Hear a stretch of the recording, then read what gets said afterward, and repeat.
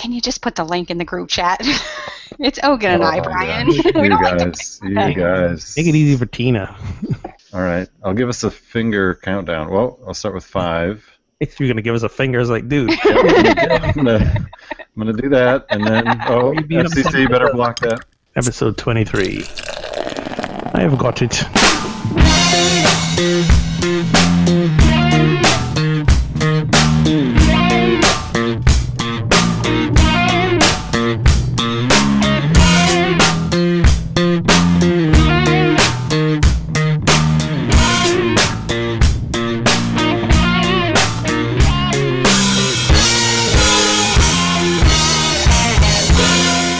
Welcome to episode 23 of Pub Theology Live, a weekly conversation on life and faith over a pint or other fine beverage. Tonight's episode is brought to you by our official sponsor, Craft Beer Cellar.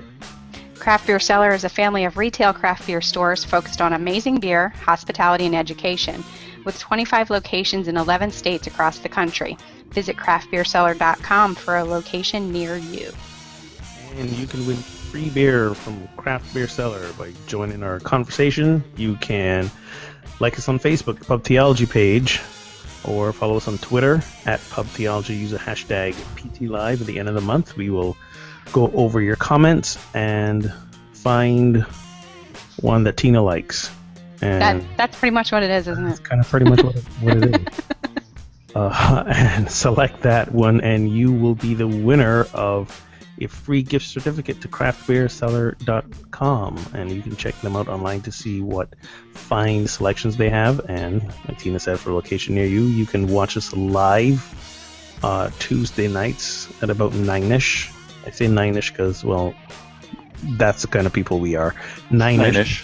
At pubtheology.com, or you can listen anytime on iTunes, SoundCloud, or any of your favorite podcatchers. You know, 9ish almost could sound a little German. You know, like that's sort of a no. 9. I don't know any German. Yeah, good try. Thank you. All right. Well, tonight we are discussing Colin Kaepernick's protest. Who isn't discussing that? Were his actions to sit during the playing of the national anthem because of the treatment of African Americans and minorities in this country? Was that meaningful, misguided, or was he on the money? We'll also ponder whether we consider ourselves more contemplative or active, and how we balance those dimensions in our lives, and have we ourselves been involved in protesting, and what would Jesus protest? So we will hit on those things in some sort of order of that sort. My name is Brian Burkhoff. Is that code for random because we haven't really figured out what we're doing with the script yet? Exactly. Yeah. We are organized-ish as well as 9ish. Organized-ish. 9ish? Organized-ish. We have an organized program. We just might throw it out the window. That's all. There you go. Hence we may go off script. Well, we're glad you're joining us. My name is Brian Burkhoff. I'm a pastor and author of the book Pub Theology, and I'm hanging out here somewhere in West Michigan. Tonight I am drinking, speaking of German, a Wernesgrüner Radler. I really don't know what that is, but there are lemons on the can. So I'm thinking this might be shandy-ish, and therefore Ogun might like this. There you go. So good. That's me. With us as usual are Ogun and Tina. Hi, guys. Hi. You want to go, Tina? Nope. No, you don't want to go. No, you can go first. You mean second? Whatever. I am, Reverend Ogun Holder, Unity on the River in Amesbury, Massachusetts, and author of the book My Answer Revelations. Pick up a copy so I can get that quarterly $something royalty check, which I deeply appreciate. And tonight I'm drinking an Alaskan oatmeal stout. This was gifted to me by Reverend Rachel Simpson, the Unity of Anchorage, and I saw her in June at the Unity Conference, and she lugged a few bottles all the way from Alaska for me, and I hadn't tried them yet, because for me a stout is not a great, necessarily a summer beer, and I'm generally not a stout fan. Brian might like it. Speaking of beers the other person might like, But Yeah, and speaking of you going off script, exactly. I'm willing to try. I'm willing to try it for the first time. I haven't tasted it yet. So here we I go. tell you It's what, almost- she's a good friend. Like that from This is Alaska. nice. Oh my, this is good. I might have to change my views on stouts. ooh, well done, well done. All right. I'm Tina Simmons, layperson on the show, professional giggler. I didn't even drink yet, and I can't speak. God help us all. Has a And- professional and, gig. and smart ass, according to Ogun. Tonight, I'm actually drinking. It is a homemade wine, made by Will, and yeah, match made in heaven. He makes wine, I drink it. So it's a Cabernet. It's a 2014. And on that note, we made a plum wine last week that's going to be ready for Christmas, and he just made a nectarine wine last night. So good stuff coming. Ooh. Now I know the real reason you like this guy. You mentioned the wine making before. Now I get it. Some clarity is shed, you know. There's so much more, Ogun. All, But it's a good one. all together. You had me at nectarine wine. You know, Right? I saw them together and I was like, what is going on here? I don't get it. But now I get it. It's all about the wine. I'm kidding. I'm kidding.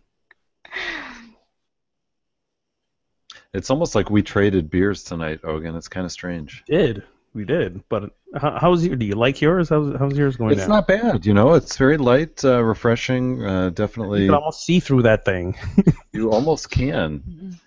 It's quite nice, you know, for summer, and we still have heat and humidity, so Yeah. not bad. All right, cool beans. So wait before we jump in. So Tina, him making his own wines. So like, is he like? Are we talking from like scratch? He's growing grapes and everything, or? No, no. We got we got the plums and nectarines from local orchards, All right. from local people. But no, I wasn't around when he made the Cabernet and the Chardonnay. But yeah, I think he like orders the grapes from somewhere, Okay. picks them up. But he has hops growing in the yard. He makes his own beer with them. Nice, well done. All Now right. Ogun's all of a sudden interested in him too. Where there's a Now I want to date him. where there's a will, there's a way. right. Man. All right. Okay, so big news this week, other than Gene Wilder passing, may he rest in peace. Yes. Colin Kaepernick, NFL quarterback for the San Francisco 49ers, recently created a bit of a storm when he said he will refuse to stand for the national anthem before 49ers games, stating, "I'm not going to stand up to show pride in a flag for a country that oppresses black people and people of color." So wondering, do you think he's onto something? Do you agree with his sentiment? Do you agree with his way of expressing that sentiment? And what kind of things have you been hearing on both sides of this conversation? I absolutely agree with the sentiment and how he's expressing it because he's doing it peacefully. You know, it's to me it's kind of like a Gandhi move. You know, he's making a statement, but he's not doing it in any kind of violent way, and you know that's his right to do. He appreciates being compared to Gandhi, by the way. Does he? You asked him? You quick Twittered him there? Yep, exactly. Yeah, we're gonna loop him in later. I forgot to tell you that. That's not even funny. That would be so cool. Quick Twitter All right. is there. What did you just say? We tweeted Oh, him. did you tweet him in? You said did you Twittered him in? See, I should drink before the show so I could speak like a normal human being. Apparently, seems to work. All right, so you like what he's saying, and you think, yeah, he's not harming anyone. It's not a violent action. It's a simple way to make a statement. And I read that article I think you posted about the three verses of the national anthem, and we don't sing the last two. And yes, absolutely. If he knew about that third verse, I could totally see where this is all coming from. What I find interesting though is that we're getting all this uproar now, and it's not the first time he's done it. Somebody pointed out that in 2 previous games, he sat down while the anthem was being played. Now, those were games he wasn't actually playing, but he was still, with the team, and he sat them out. Probably no one noticed, so someone's finally noticed and created this uproar. I think also the uproar is a reflection of this place we find ourselves where we are confusing patriotism with like nationalism and populism. So, excuse me. Say more.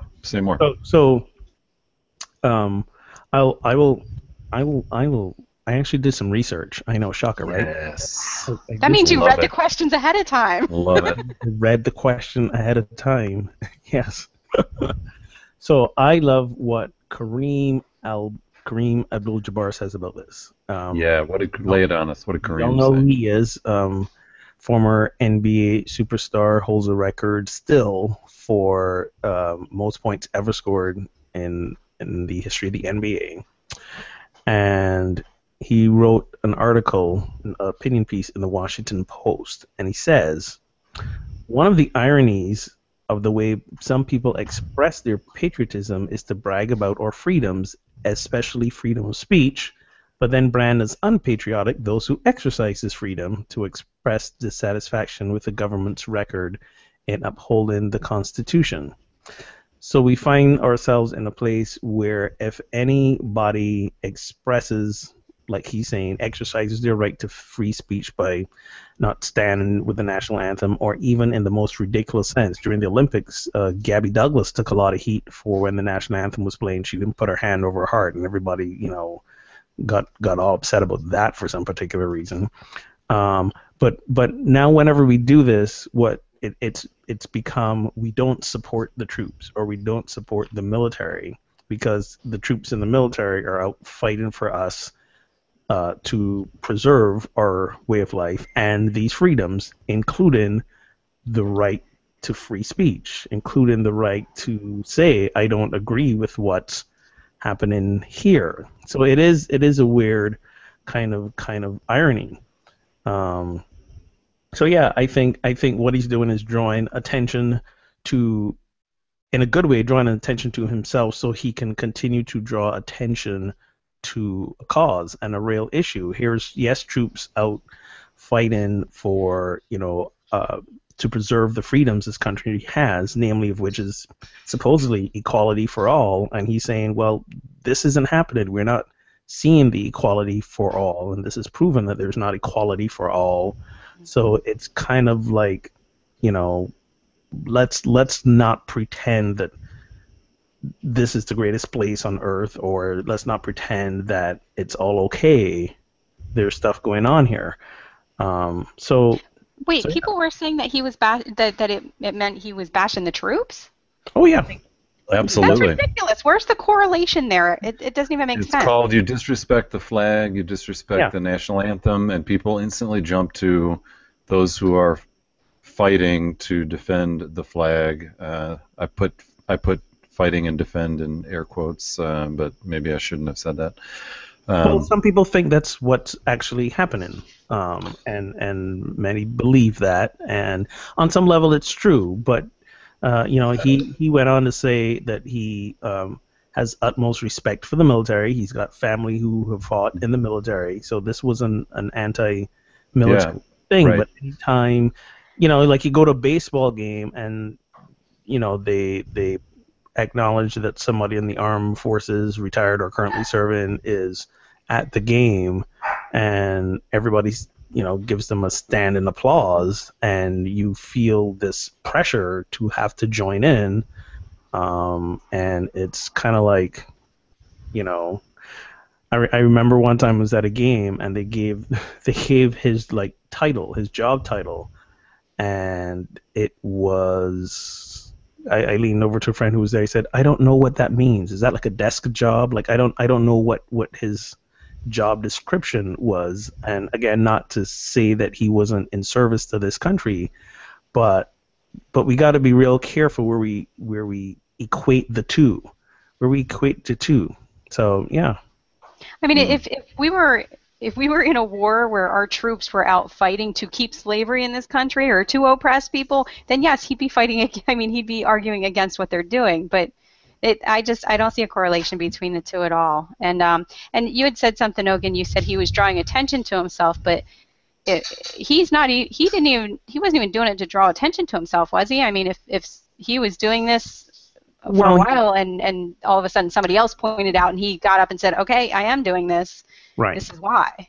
Well, I'm fairly sure he knew he would be noticed eventually. Like you don't be on an NFL team. And there was another article, I think, in the Atlantic that talks about, football is like the national game here. Football has been equated with patriotism and nationalism to the point where, like, at football games, I mean, you get military jets flying over. It's there's always someone from the armed forces there as representing, in all the games. They bring in the color guard and so on. So there's this correlation between this game, especially, and this happens in other sports. So I'm not singling out football, but between sports and Americanism, and Right. they equate that with, again, nationalism.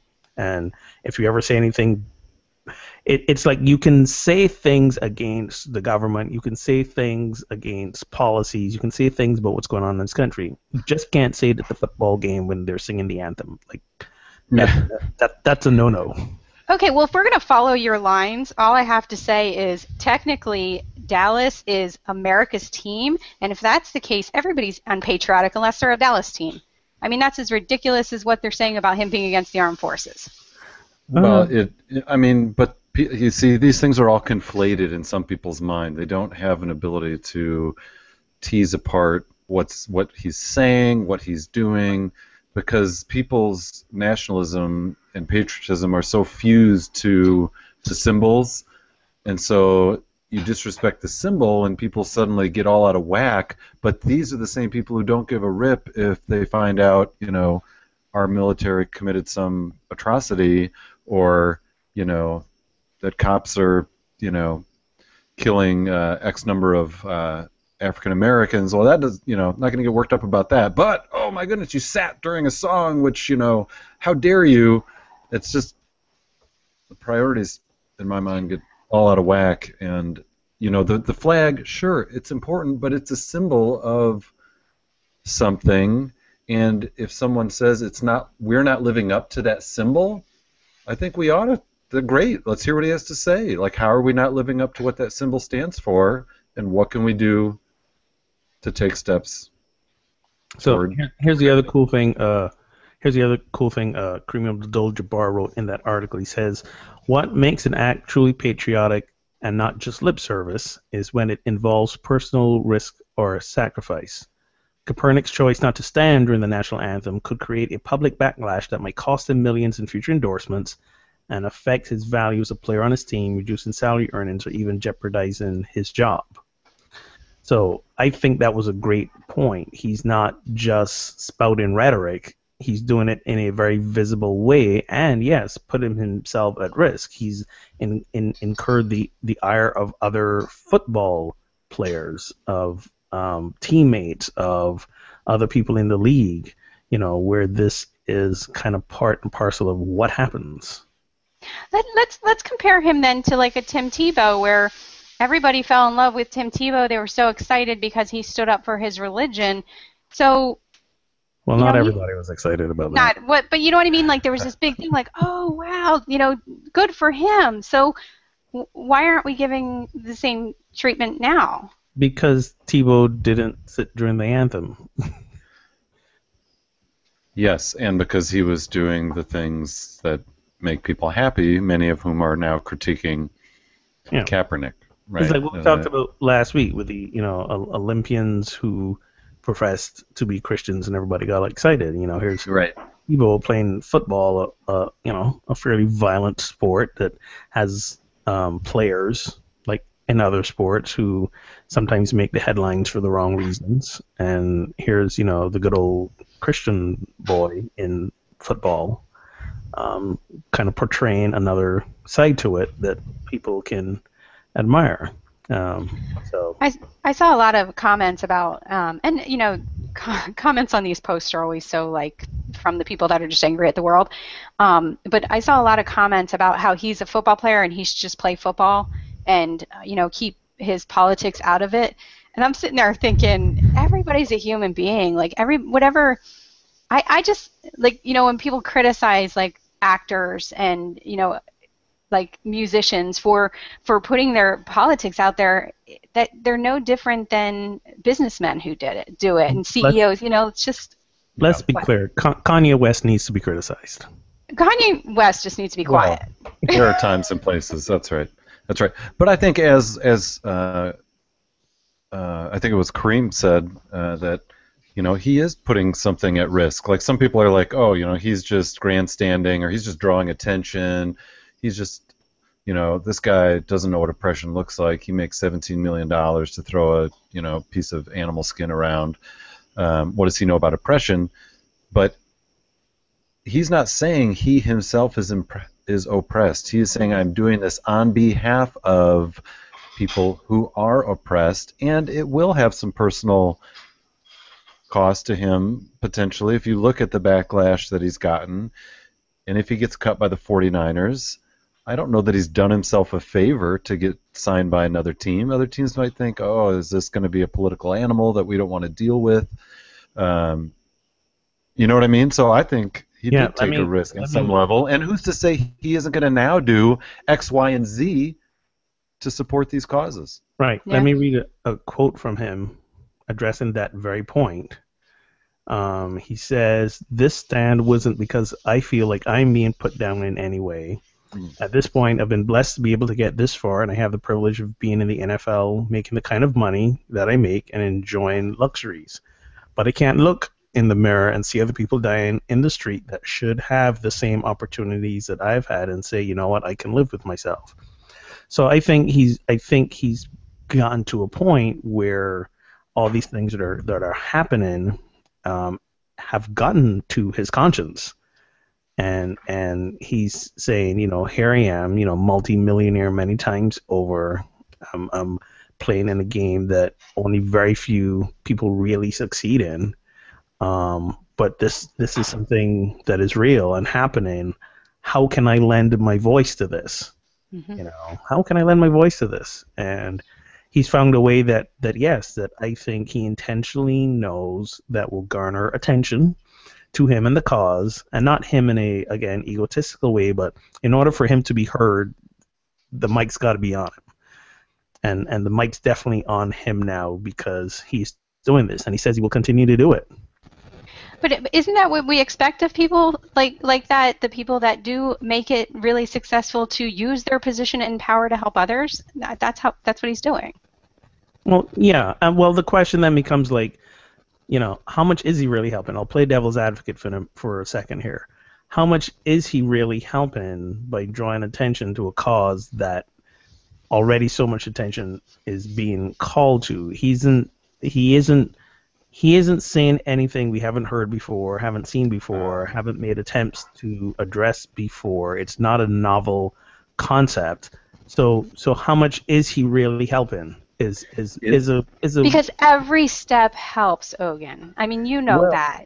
But I've heard people say he's hurting more than he's helping. Why? Because they're saying people are not focused on the issues he's talking about; they're focused on him. Well, right. That's what people do, though. I mean, that's what they're going to do because they don't want to look at the issues.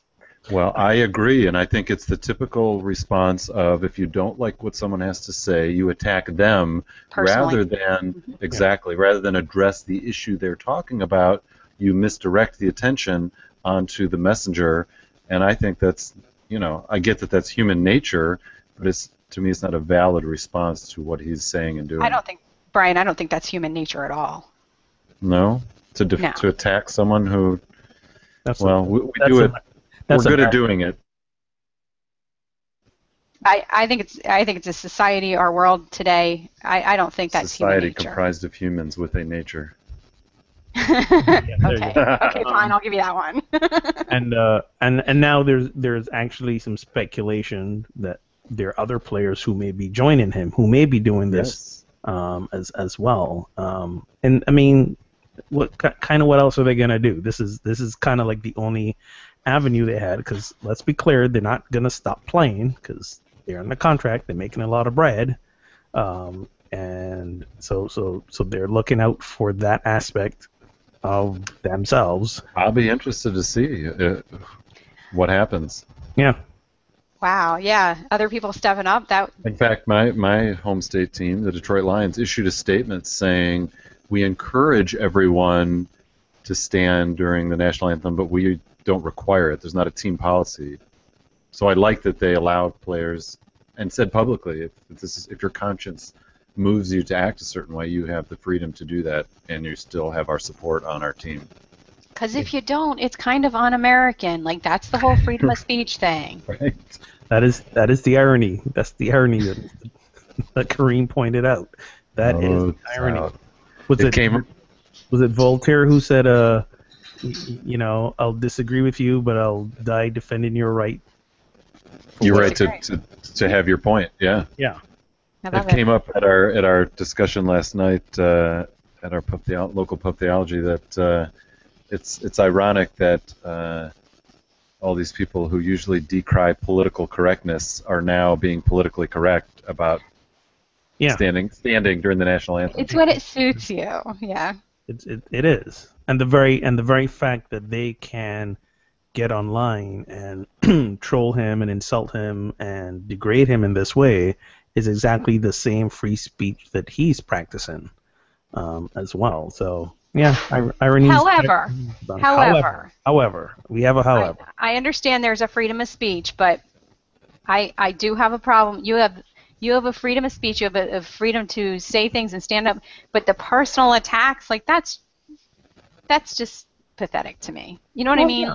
Yeah, I agree, but it's still freedom of speech. It's still one of your rights. I mean, it's freedom. The right to do something can be used either well or poorly. Yeah. And there are people who use it poorly every second of the day. So, not much we can do about those folk. You have the what is it? Do you remember on Shrek when he said, I know, cartoons. Shrek says to Donkey, he said, "You have the right to remain silent. You just lack the capacity." And I think I know a lot of people like that. Exactly. Nice. Exactly. Well, on Facebook, Mark says, "I will say this much: he picked a public way to share his beliefs." Yep. So he didn't do this in private. He took a stand and knew there'd be some. The boy ain't no fool. He knew what he was doing. He knew eventually people would notice. Public and peaceful, like I said. He didn't stand there and burn the flag. Exactly. Ooh, don't give him ideas. I think that one is actually illegal. Yeah, that one might. Wow. I'm gonna look that up. I think flag burning is illegal. Yeah, check that out because we need to know these things. Currently, flag burning is not illegal in the United States. The Supreme It's frowned Court upon. of the United States, in its decision from 1959, has ruled the burning of flags is protected by the First Amendment. However, the person who burnt the flag can be found guilty of a misdemeanor for starting a fire without a permit.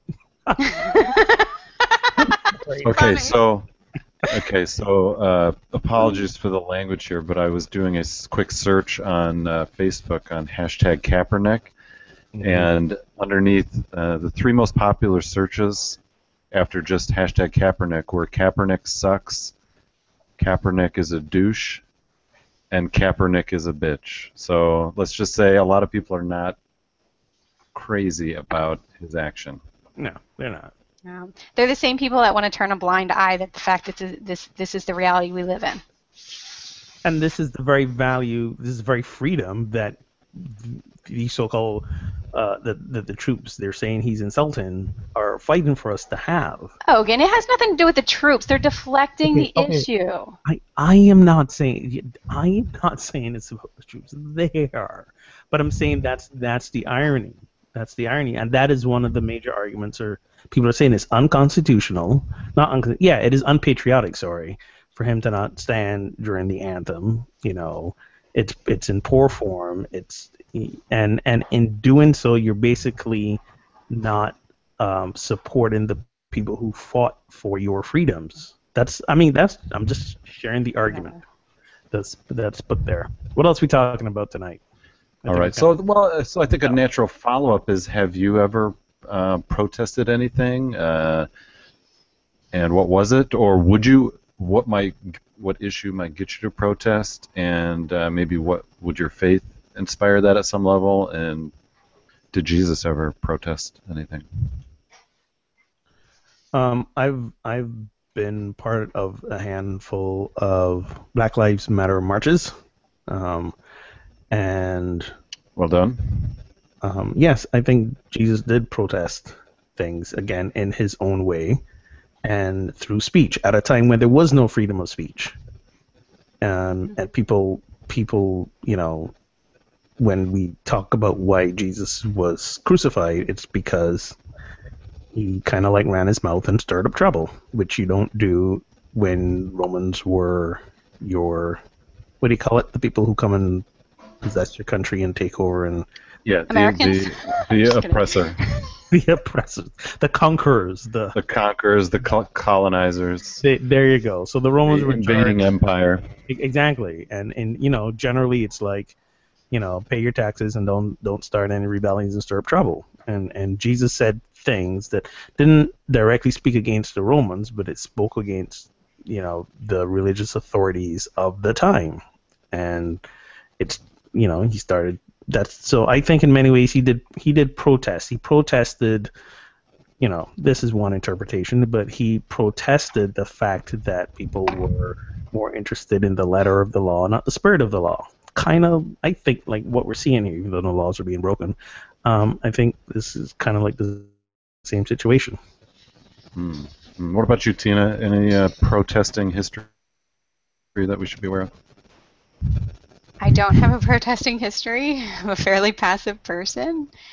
I don't know. I'm, you know, because I'm such a rebel too. So I'm just that quiet rebel kind of person. The rebellion is in writing because the pen is mightier than the sword. It is, and you know welcome. what? I just saved you. You're welcome. Ogun's right. I get it all out on paper, and but you know, and it's one of those things like I don't like to stir up conflict. So, I mean, I wrote up a pretty angry, serious post a few weeks ago, and I sent it off to be published.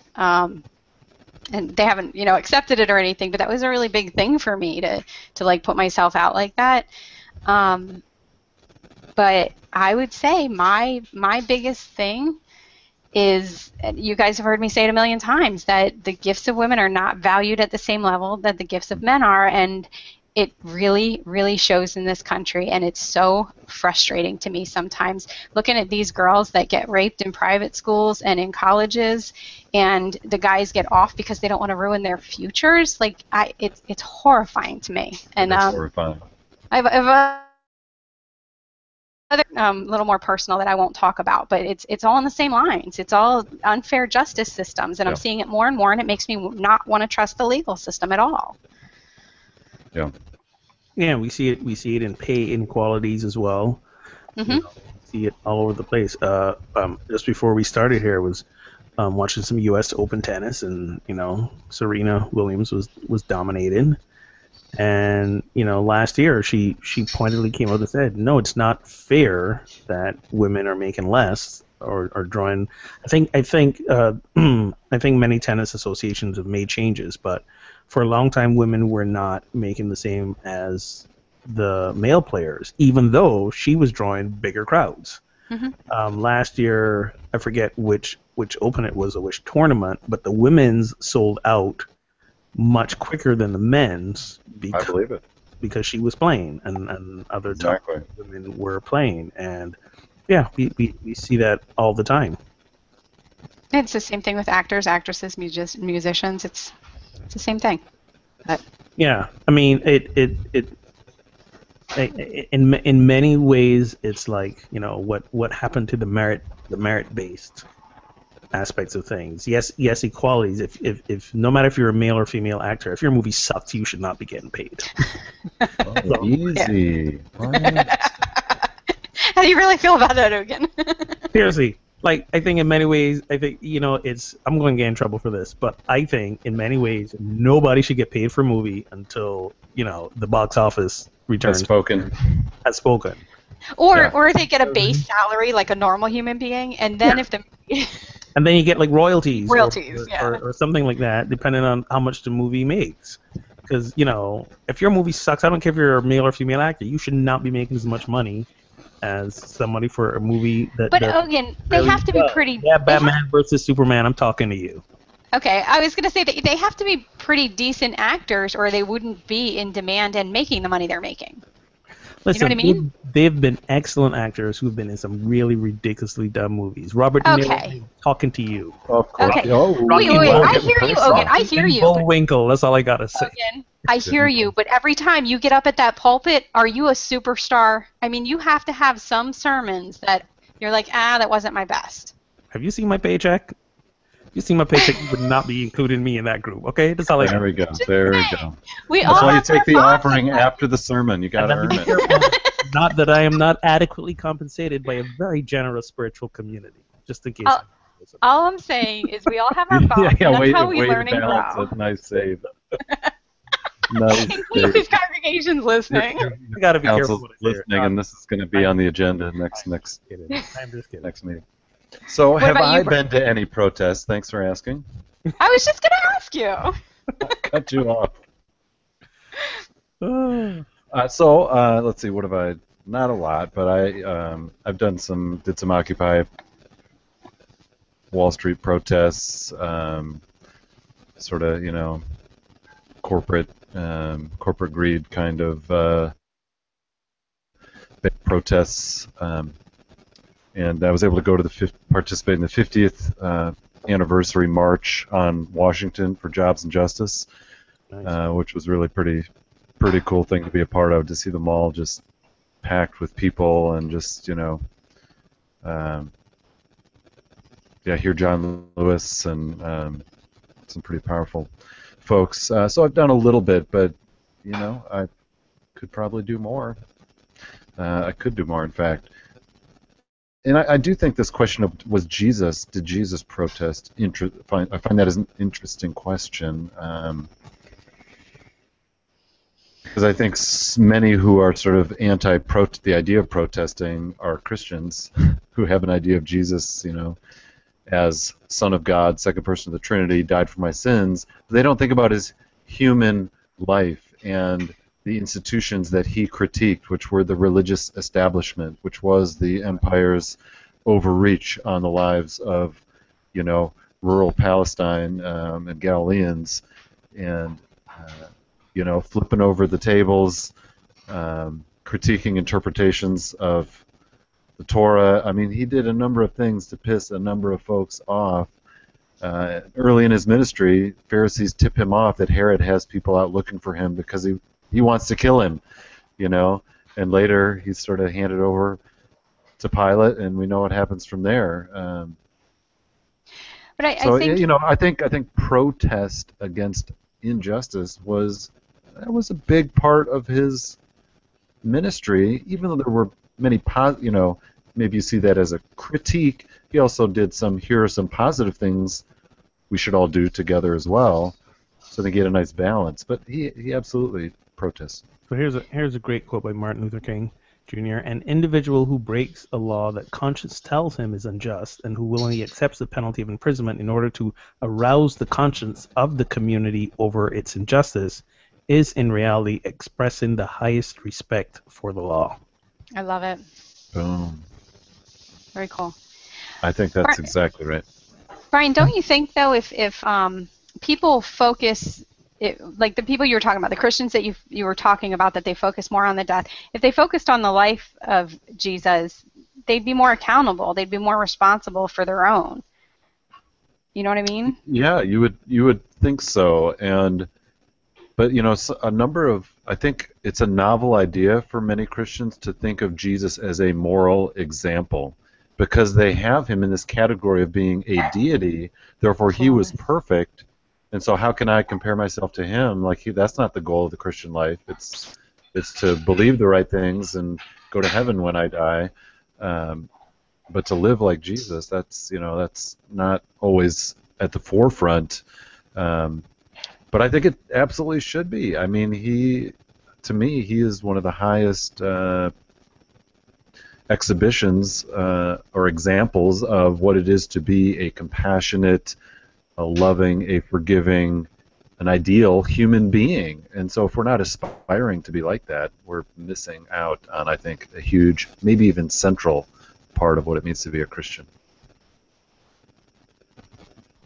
Yeah. So, I think that ought to be on the table, and it ought to be a substantive part of our conversations about faith and ethics and so on. So, if Jesus could protest, I think it's on the table for Christians, certainly. Peacefully. Peacefully. Or off the table after he appended them.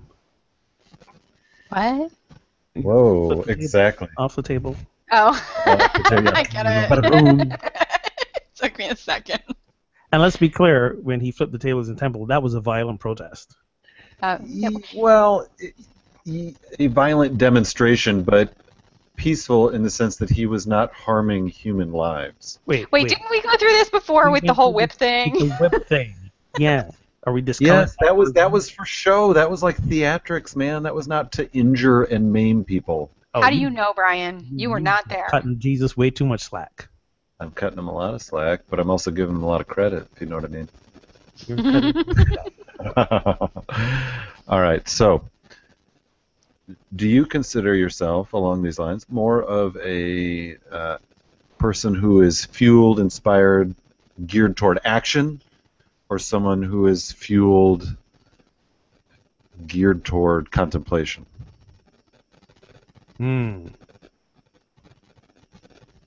Or introspection, or you know what I mean? Yeah. That's a tough call. Go ahead. I'd say I'm like 70-30.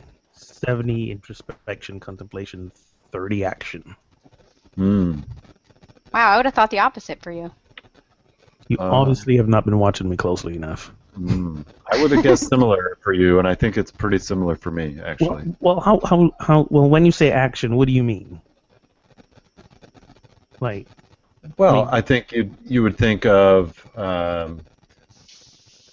physical, and are we setting up a bit of a dualism? Yes, but you're doing something physical, you're engaging in a, let's say, a ministry activity or a recreational activity or a constructive, home projects sort of activity or a soup kitchen kind of activity or a social gathering. Whereas introspection I would see more as reading, walking alone, being in silence and meditation. I'm sorry, I thought we were still in the context of protesting. I got totally what you're saying. So do you agree with me now? So you're just talking in general. I'm just saying, yeah. So new question.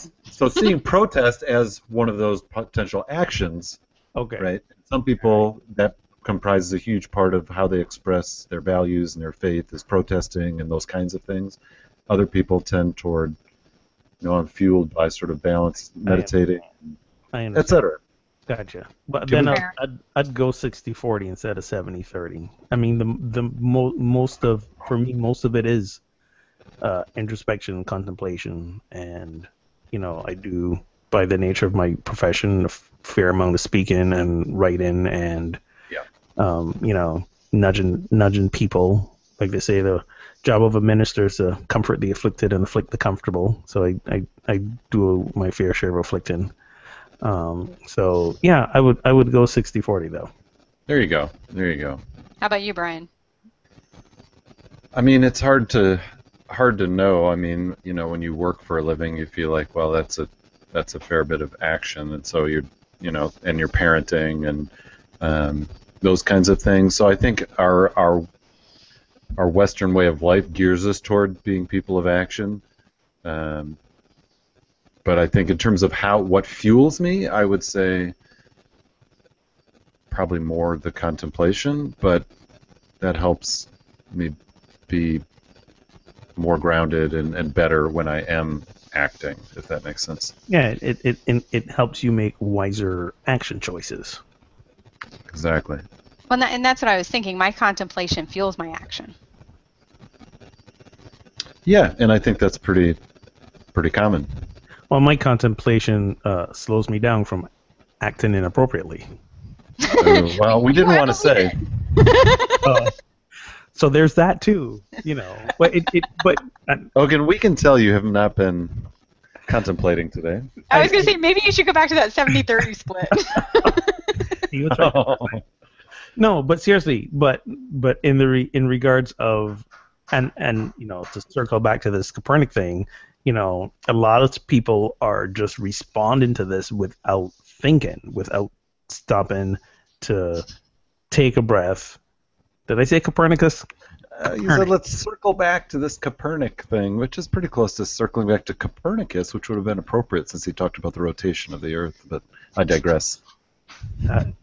You do more than digress, man. You just went off the plateau. As you were. As I was. So to circle back to the Copernic situation, I'm sure if all of these people who are responding had taken just a moment to, contemplate, think, take a breath, yes, and really examine what he's trying to say, we would not have all this vitriol. Yes. But thanks. With an open heart, Ogun. That too. Yeah, with an open heart. So I have an idea for a new social media platform which requires you to at least take 10 minutes of introspection before you hit that post button, and otherwise electric shocks. You know what I mean? The only people on it would be the people that don't need it. Too true. That is true. But I think the anonymity of the internet has fueled this level of reactionism because people now feel entitled and permission, again, exercising their free speech, I'll give them that, to simply react, judge, share their opinions, rather than really stop to think deeply about what they're saying and who they might be hurting, who may they be injuring, to get the full context of what they're trying to speak so authoritatively about. Right. Indeed. So a quote which sort of inspired this question was someone who said, "I left home and tried to live the life of a hermit, but I was still fighting myself. I went to England and worked as a chainman on the road." So I think this is a bit of a dated quote. And he says, "It was better therapy. Building a 2-mile road gave me internal peace." And so that's someone who said, "I tried to live the life of a hermit, didn't really work, but then I built a 2-mile road, right? I had to work on this road crew, physical activity, and yet that gave him internal peace." And so I think, that there's not a hard and fast line between action and contemplation, and there's some forms of action, I think, which can actually calm you and nourish your inner spirit. Have either of you experienced that? Where did he go? Let me say this, because I'm reading this book, Tribe, and I think I mentioned it last week. And I don't know if it's necessarily the action that in building the 2-mile road, because he had to have help. I think it's community. And, I've said it before, I spent the last 2 years in virtual isolation, and I crave community now. I want to help people. I want to get out there. I want to volunteer. And I did all this stuff before, but it has new meaning to me because I spent time in solitude. So I think you're right. They go hand in hand. You spend time in solitude, and then you appreciate the community part of it more, or the action part of it more. Yeah. True enough. Is that kind of sad that you guys were my social life in the last year? I was going to say, this show has been life-saving, right? Yeah. Right? You need to get out more. I am. Yes, you are. So, Ogun, have you ever built a 2-mile stretch of road? I feel like I'm on an endless highway, personally. Oh, my goodness. Life is a highway. He went right to that. Yes. So, what is there something that you've ever made or built or created, work of art, that just was really satisfying, and it was something which did sort of nourish you in a way? So the one thing I can speak to was publishing a book, and just in so many ways the fulfilling and ridiculous journey that was. And it's interesting that I had held the vision for publishing a book for a while, and then when the opportunity came, of course, it brings up every single doubt I've had about myself. Yes. So that happens. And then, there were some times when, you sit to write and there's writer's block, which even fuel the doubts. And then, arguments or rather lively discussions with publishers about what they want to do with your work, and you're saying no. So it was really a labor of love to get this book out, and the journey it took, and then to release all expectations to what happened afterwards, and the continual journey. I joked earlier, but truly every few months when those royalty checks roll in for like $1.49, to look at them and not say to myself, this was a failure, and you are a failure because you get a royalty check for $1.49, right? So for me, right, seeing that project through to its completion, and realizing that this is not the only book I'm going to write, but this was proven to myself that I can do this. I can make it through this process, and to continue writing for the love of writing, not for the money, which not happening yet. It may never happen, but I'm gonna keep writing. Oh, by the way, it's a great podcast to listen to. I'm gonna make other podcasts in this podcast. Elizabeth Gilbert, who wrote Eat, Pray, Love. Her latest book from last year was called Big Magic. It's called Creative Living Beyond Fear. We're actually going to do it as our fall book study at our church.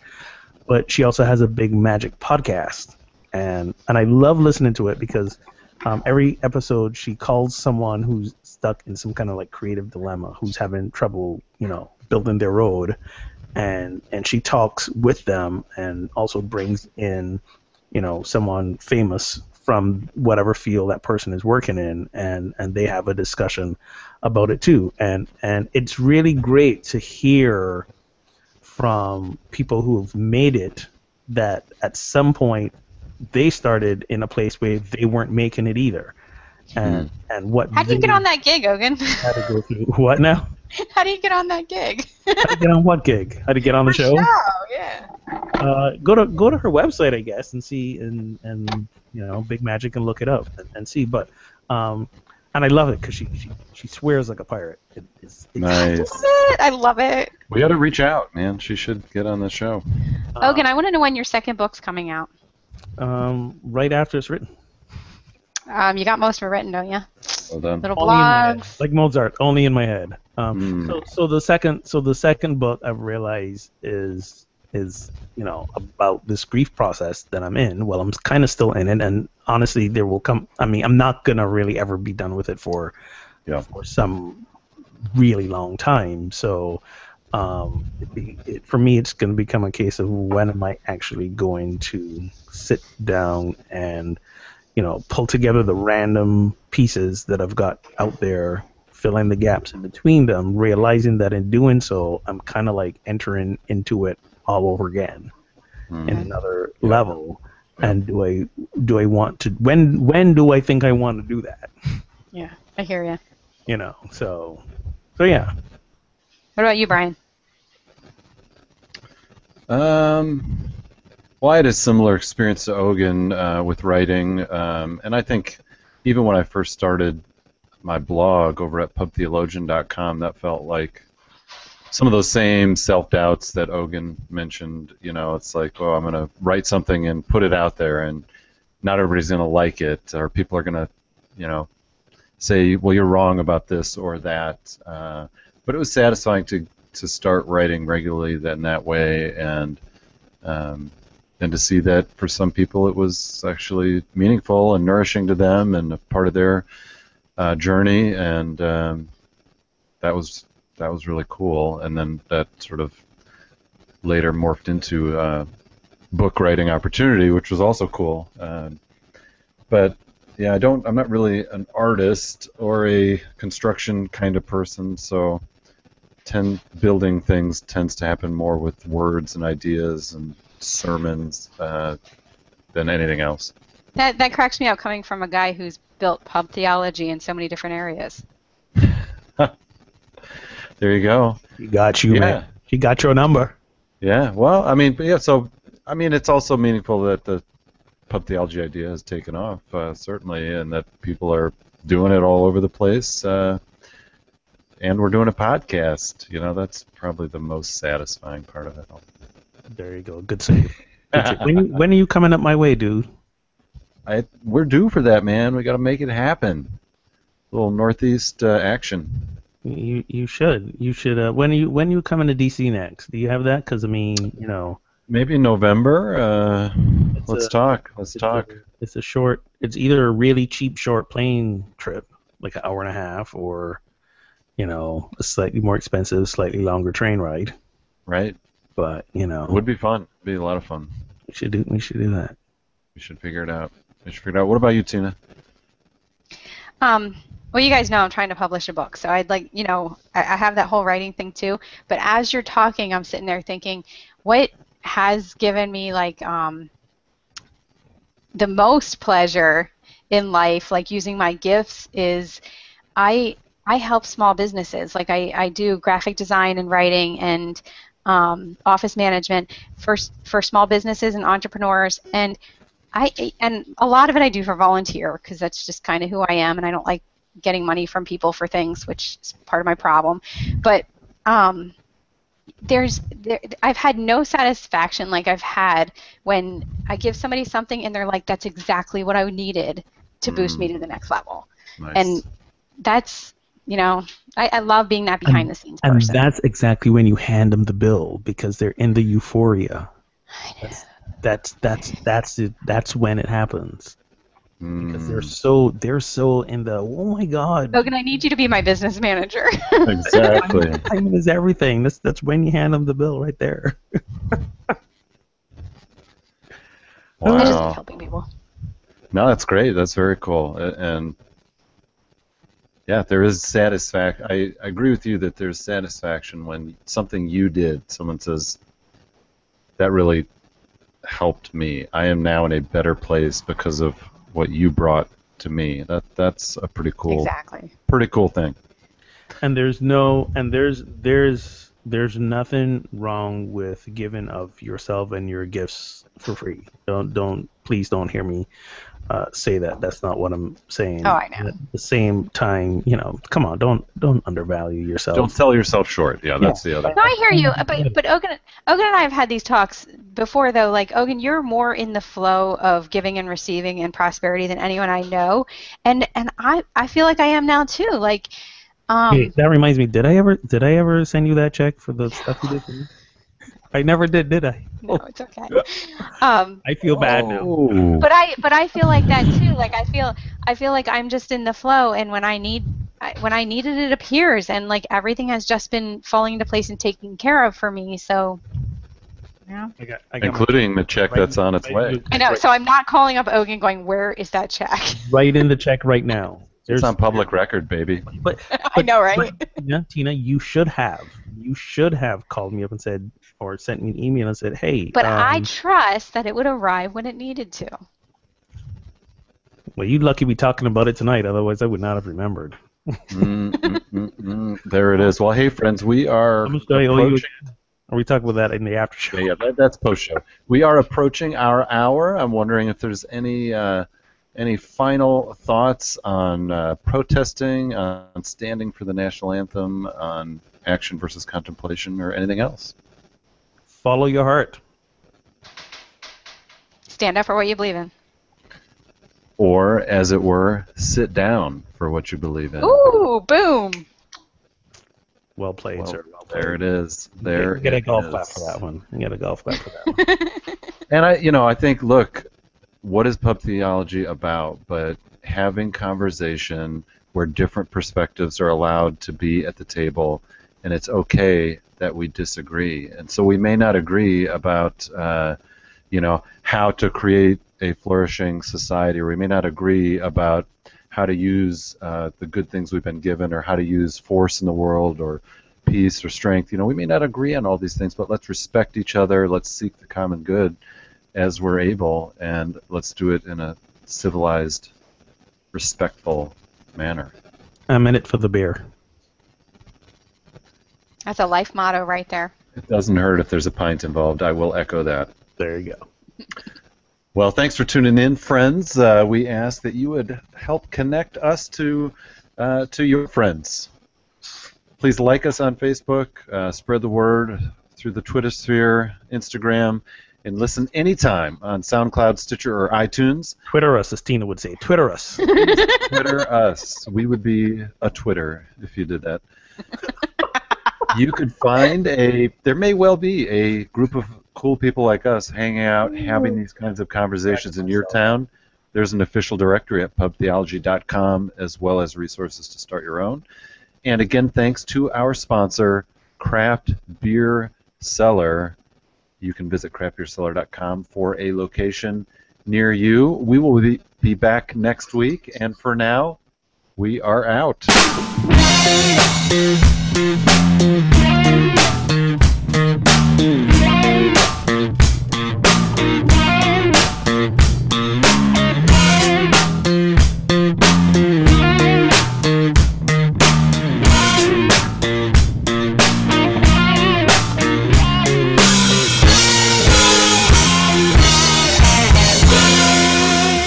Hey, can I send you a blank check?